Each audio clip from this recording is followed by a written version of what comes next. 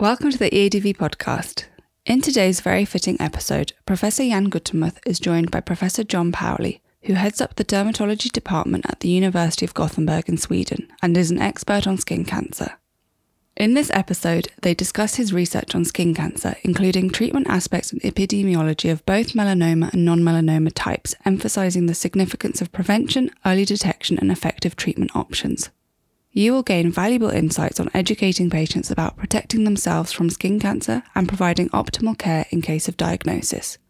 But first, get ready to experience cutting-edge science and innovation in dermatology and venereology at the upcoming EADV Congress in Berlin, Germany, 11th to 14th of October 2023.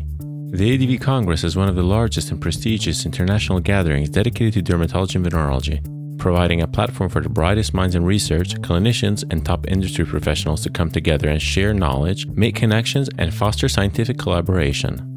The diverse interactive program covering the full AZ of hot topics also includes innovative hands-on workshops, subspecialty sessions, and industry sessions. The exhibition hall will provide opportunities for attendees to explore the latest technologies, treatments, and products in the field to date. The wait is over. Tickets to attend the Congress in Berlin are on sale now.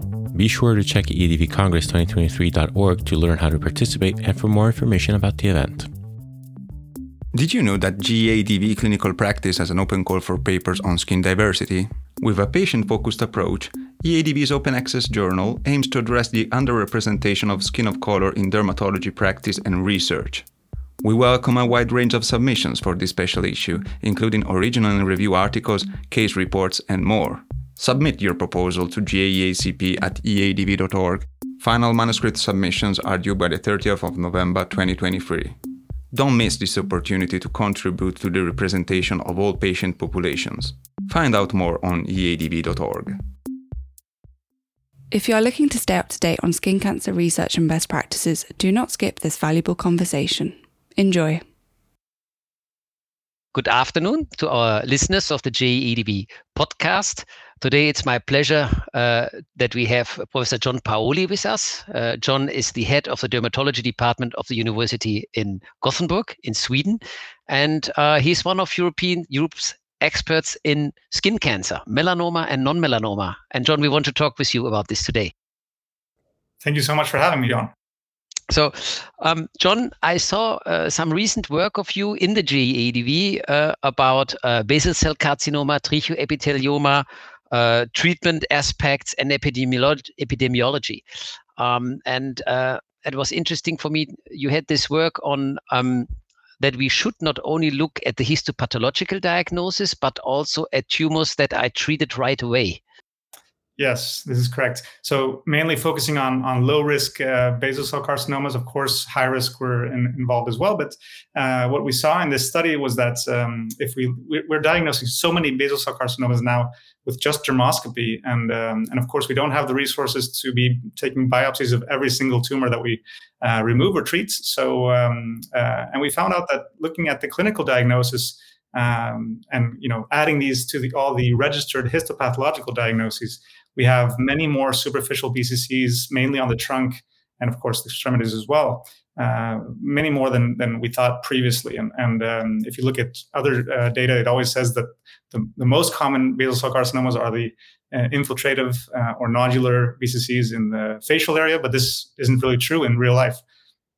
Yes, it made me think when I saw it. It made me think of our own practice here in Belgium. So I work in a Northern European country in Belgium, and we see these superficial types, and we also tend not to biopsy every one of them. If we are clinically very sure it's an older patient, we say we just treat you. We don't make you come back. We don't first biopsy, take stitches, make you come back for treatment. We try to solve the problem right away. Exactly. It just came to me while we spoke. Do you see this superficial BCC also in other skin types, or is this something very typical for skin type 1 and 2, phototype 1 and 2? Well, of course, here in Scandinavia, we mainly have 1s and 2s, but we do have quite a lot of 3s and 4s as well. And I would say that I also worked in Spain for a while, and we saw many superficial BCCs on these patients as well. with a little bit darker skin types. So I think it's not just a problem of Scandinavia or Sweden. It's probably a problem within most populations with a fair skin type in general in the population. Yeah. So all of Europe. All of Europe, a large part of the US, Australia, and even many other countries that don't have too dark skin types. Yeah. Yeah. So it's really a global question to think about it. Okay, that is. And what do you prefer? Curettage surgery? You did also some work about these questions. What would be your approach?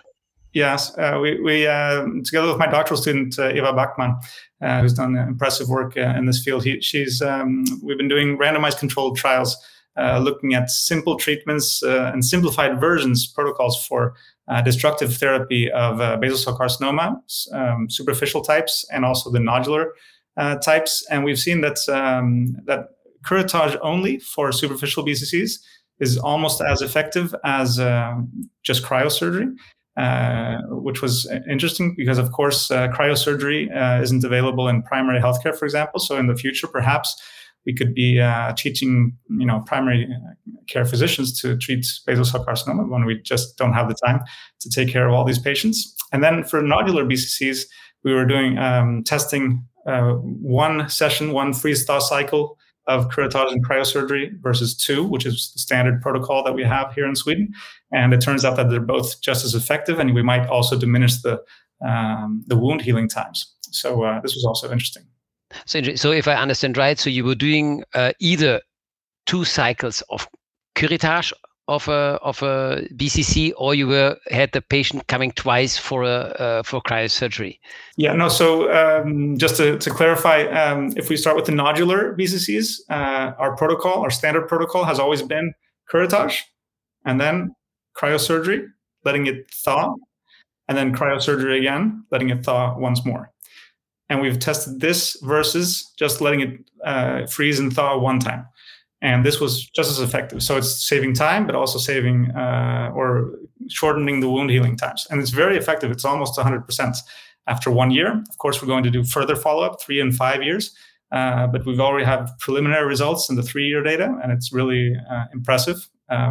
As effective as surgery on the trunk and extremities, where doing surgery can be quite expensive and difficult for the patient because they have to have stitches for several weeks.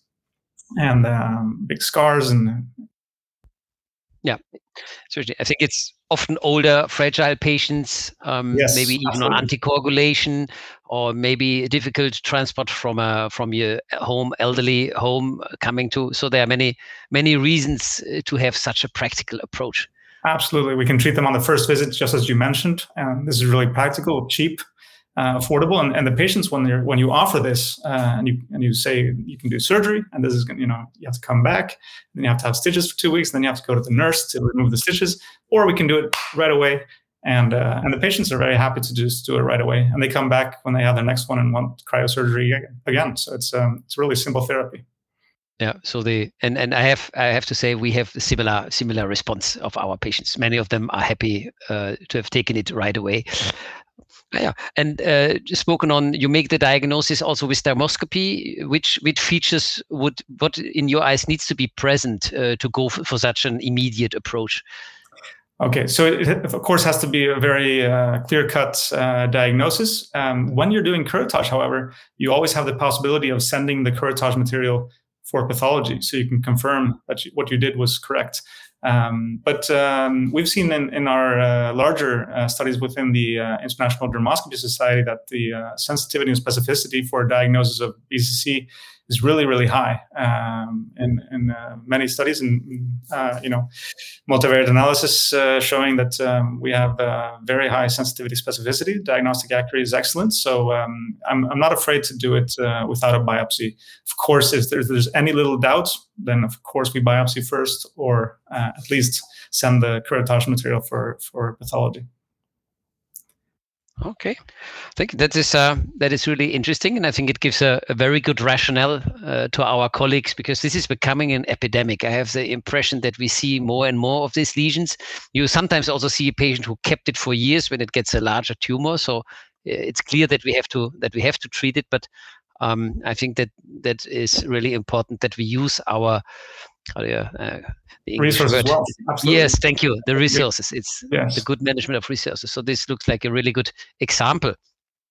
So, John, I know you also care about melanoma, and Yes. that one of your parts of the work is to look at melanoma thickness using dermoscopy and then at the larger management. So Yes. maybe you can give us some ideas here. Yes, wonderful. Thank you so much, Jan. I really like this topic, and it's something that I've been working on quite a lot the past few years, and that I think I will be working on the next decade as well.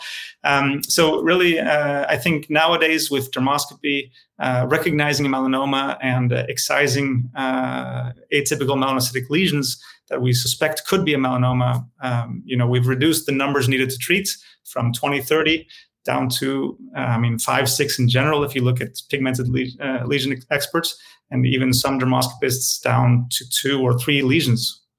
So now the question is rather, okay, can we do the excisions smarter and in a smarter, more cost-effective way? And I think we can. So what we've been doing is looking at, can dermoscopy help us predict the melanoma thickness, if it's a melanoma in situ or if it's a thin, non-ulcerated, less than 1 millimeter thick melanoma with excellent prognosis, or if it's going to be thicker than 1 melanoma. And then you can also predict whether or not sentinel lymph node biopsy is going to be indicated or not. And why is this interesting? Well, today, of course, the standard treatment and what's recommended all over the world, according to international guidelines, is a diagnostic excision with a very small margin, 2 millimeters, 1 to 3 millimeters, depending on the guidelines. And then we have to take the patient back when we confirm the melanoma, if it's invasive, and then remove that with a wide local excision with 1 or 2 centimeters, depending on the Breslow thickness. So this is all fine, but we have to also think about, why are we doing these wide local excisions? We don't really do that for basal cell carcinoma or squamous cell carcinoma. It's only melanoma. And this is, of course, the old tradition from 1950s and 60s where you were excising with 4 centimeters, 5 centimeters, and then reducing this slowly and realizing that we can make it smaller and smaller. And now we're at the point where, do we really need these wide local excisions? And this is, of course, a controversial topic. But now that we can predict, and what we showed in our studies was that we can actually predict with very high accuracy whether or not a melanoma is in situ or thin invasive, or at least not thick invasive. So we can predict that it's not going to need a sentinel node biopsy. So then we can kind of move away from the diagnostic excision with 2 millimeters and perhaps move towards, let's excise it with 5 millimeters, because the clinical margin isn't really all that interesting. The interesting thing is, did we achieve a histopathological margin in the end? And of course, with these small margins that we're removing melanomas with today and historically, we actually have seen that the incomplete excision rate is about 7-10% for melanomas. Some studies say up to 20%. So, we're really mistreating some melanomas. And then we always have to do the wide local excision. But if we remove it with a 5 millimeter margin, and we, thinking this may be in situ or a thin melanoma with very good prognosis, then we'll have a histopathological margin guaranteed of at least 2 millimeters. And 2 millimeters, you might say, okay, that's not much. But in the cell universe, this is about 200 cells. Keratinocytes and melanocytes are about 10 micrometers in width. So you can count that into 2 millimeters and you fit 200 cells. That's quite a margin. Yeah, definitely. So if it's not a lentiginous melanoma, then this might be enough. So I would like to do a prospective randomized controlled trial testing whether or not it's safe, and of course, in the future, perhaps unnecessary to do these wide local excisions. This is my goal. Yeah, I understand. So it's the same approach. Patient comes and you solve the problem right on the spot. One visit. Yes. Yeah. That's the goal. Yeah. Okay, that is a really ambitious, but I would say a very patient-centric approach. And it is. Yes. Yeah, but I understand this will still need years of research. I remember when I was a resident in the beginning of this millennium, I still saw a lot of satellite metastases around excision. So we saw a lot of patients referred to the hospital which had a very small excision, and they had these satellites around the the scar. Mhm. I don't see such patients anymore. No. I think they are nowadays much better taken care of. I have the impression, at least where I work, I don't see Absolutely. these patients. Yeah. I think you and I and probably everyone that's listening today has a similar experience. Here in Sweden, for example, 50% of the melanomas that we diagnose are in situ today, probably more than 50% now. And of the invasive melanomas, about 80% are thin melanomas. So they have excellent prognosis for these melanoma patients. And we're really finding the patients early. The ones that we find late is because the patient is coming late. So if we're seeing earlier and earlier cases, then we're going to have so many more wide local excisions to do. And if these aren't giving any benefit because they don't have satellites, as you say, if they do have a local recurrence or they do have metastasis, is the wide local excision really helping prevent this? We really don't know, and I probably don't think so. I think it's going to be similar to the story with the sentinel node biopsy, where we thought this was going to cure the patients or at least improve overall survival, and then it didn't. So of course, time will tell, but we have to do the studies. Okay, so that will be really interesting studies, and I hope that you find a lot of collaborators with this. You will need collaborators. Yeah. Yes, many thousands. Yeah. So we've been talking a lot about surgery, and is in your eyes the training on dermatosurgery homogeneous across Europe, or do we need initiatives to standardize? I think the same came me when you spoke about dermoscopy. And I mean, you're really making it a diagnostic procedure comparable to a biopsy. So do we need the dermoscopy certification? Do we need some that? Perhaps not certification necessarily, but it would be a step forward to kind of prove or know which people are trained properly or not.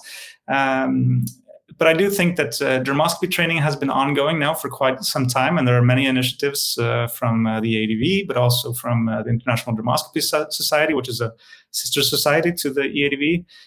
We've been working very hard on this with this issue for many years now, and now it's quite widespread. Of course, there's still a need for improvement, but within surgery, I would say that there's an even larger need, and that the tradition of doing surgery in some countries. I mean, in Germany, where you can't come from, and also Belgium, I think there's excellent training in surgery. In Sweden, I think it's okay. It's not great, but it's okay. But many countries, especially in Eastern Europe, I would say that the training is almost non-existent in several countries. So this is a heterogeneous situation that we should definitely improve in the future with more courses and more education, and also changes in policy and tradition. Just as a crazy example, my colleagues in Denmark, they do the diagnostic excision of a melanoma, but by law, almost, they have to send the wide local excision to a plastic surgeon, even though the dermatologist can do it by themselves. Just because the plastic surgeons have had this tradition, So these are traditions that we have to break and change, and yes. Yeah, I think that's what we need good data for. Good data, yes, and good quality that we deliver. Yeah, not having many complications, having good outcomes, to have the right arguments for the policymakers that this is unnecessary. Yeah, and that, as you just mentioned, that maybe we can just do it at the first visit, or with a short second visit. That would be definitely better. Yes, yeah. Absolutely. I think so. Yeah. And how about training? So there's a lot of inhomogeneity, I think, on who does what, and it's very country specific, is my impression. In some countries there's a lot of dermatosurgery. In other countries it's all done by surgeons.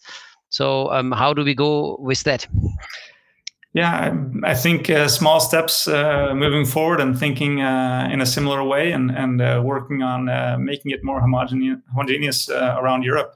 I think the EADV is doing initiatives already towards this. For example, they, just speaking of Mohs surgery, for example, they expanded the number of scholarships from 1 to 4 and fellowship programs for Mohs surgery, for example. And small initiatives like this will slowly change the situation. Of course, we have to move into Eastern Europe, and there I think it's going to be more hands-on. We have to really speak to the people that make the decisions further up to convince them that dermatologists can do this. I mean, in some countries, they weren't even allowed to take a punch biopsy without the permission of a surgeon, and this is crazy, of course. Now I'm becoming political, but I think yes. the big advantage that the dermatologist has, we know the disease, we know the pathology, and I think that really helps in making good decisions which treatments to choose. So I think we really need to make sure that there are enough exchange programs or maybe courses going to a place that you can reach as many persons at one time. Maybe we can have a team organizing a course together at a place where there's less training. Maybe this comes out of this podcast. I fully agree, and I hope so. Yeah, John, is there anything that you would say our listeners shall take home? What would be your most important take home? I think we have take home messages. Well, I would like to take home or send home the following message. Speaking of melanomas and thin melanomas, especially in situ melanomas. Of course, when we see an atypical melanocytic lesion that we think could be a melanoma, but if it is a melanoma, we have to think to ourselves: is it flat? Does it have brown and black features? If there's any vessels, are they dotted vessels? This would all indicate that it's a melanoma in situ. So if it's a melanoma in situ, and that's your best guess, I would say at least remove these with a 5 millimeter margin, because you don't have to worry about sentinel node biopsy. It's never going to happen. Even if it's an invasive melanoma, it's going to be a thin invasive melanoma, right? If you're wrong in that direction. So we can be brave enough to trust our dermoscopy and excise this with a 5 millimeter margin clinically. And this will give us 100% complete excisions. It'll give us 100% complete excisions with a 2 millimeter histopathological margin. So the patient doesn't need any more treatment. So at least we can start with melanoma in situ only needing one surgery and not another further wide local excision. And then in the future, hopefully we'll move on to thin melanomas. This will take more time, but at least for melanoma in situ, I think we can change the way we treat them. And this is 50% of our patients. It's going to save a lot of time and money. Your patient's going to be happy. And I'm going to be happy if you do it. So please do that. Happy patients, happy doctors, happy Minister of Health. Yes. So I think that you have taught us a lot today. John, thank you very much for joining us. And thank you so much for having me. We will meet at another podcast sooner or later, or at the next EADV meeting. I hope so too, Jan. Thank you so much for inviting me and for everyone that listened. Glad to be a part of this and see you soon. See you soon, and thank you to our listeners. Bye-bye. Before you go, a quick favour. If you are a regular listener to our podcast, we would love to hear from you. Your feedback will help us improve the show and develop episodes that you are interested in hearing. To participate in the short survey, simply follow the link in the show notes of this episode. Thank you for your support, it means a lot. We look forward to hearing from you. Until the next episode, take care of your skin.